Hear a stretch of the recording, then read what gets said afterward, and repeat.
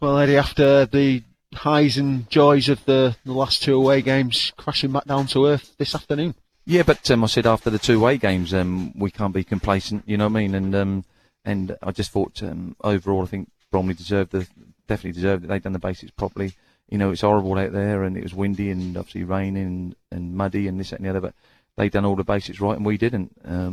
I do think that we lost where we lost obviously Musa and Ace. Was a big loss for us because they are two good players and big players for us.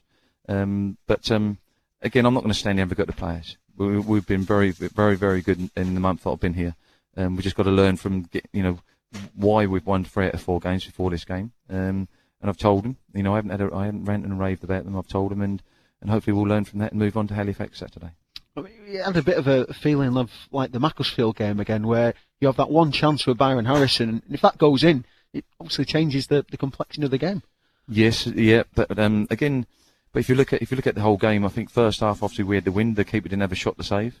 There's no crosses going in the box. It's a horrible. It's not.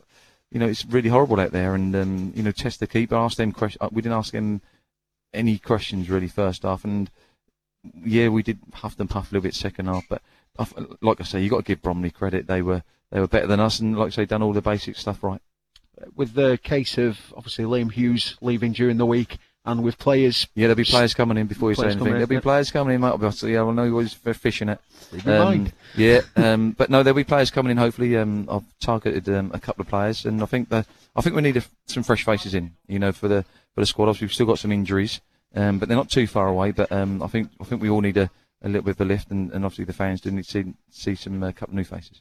Is that next week, or is there any time sample? Before Saturday. Yeah, that will happen before Saturday.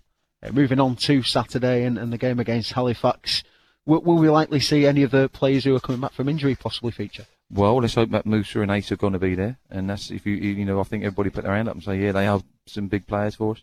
I think Dan Jones might be a little bit too soon.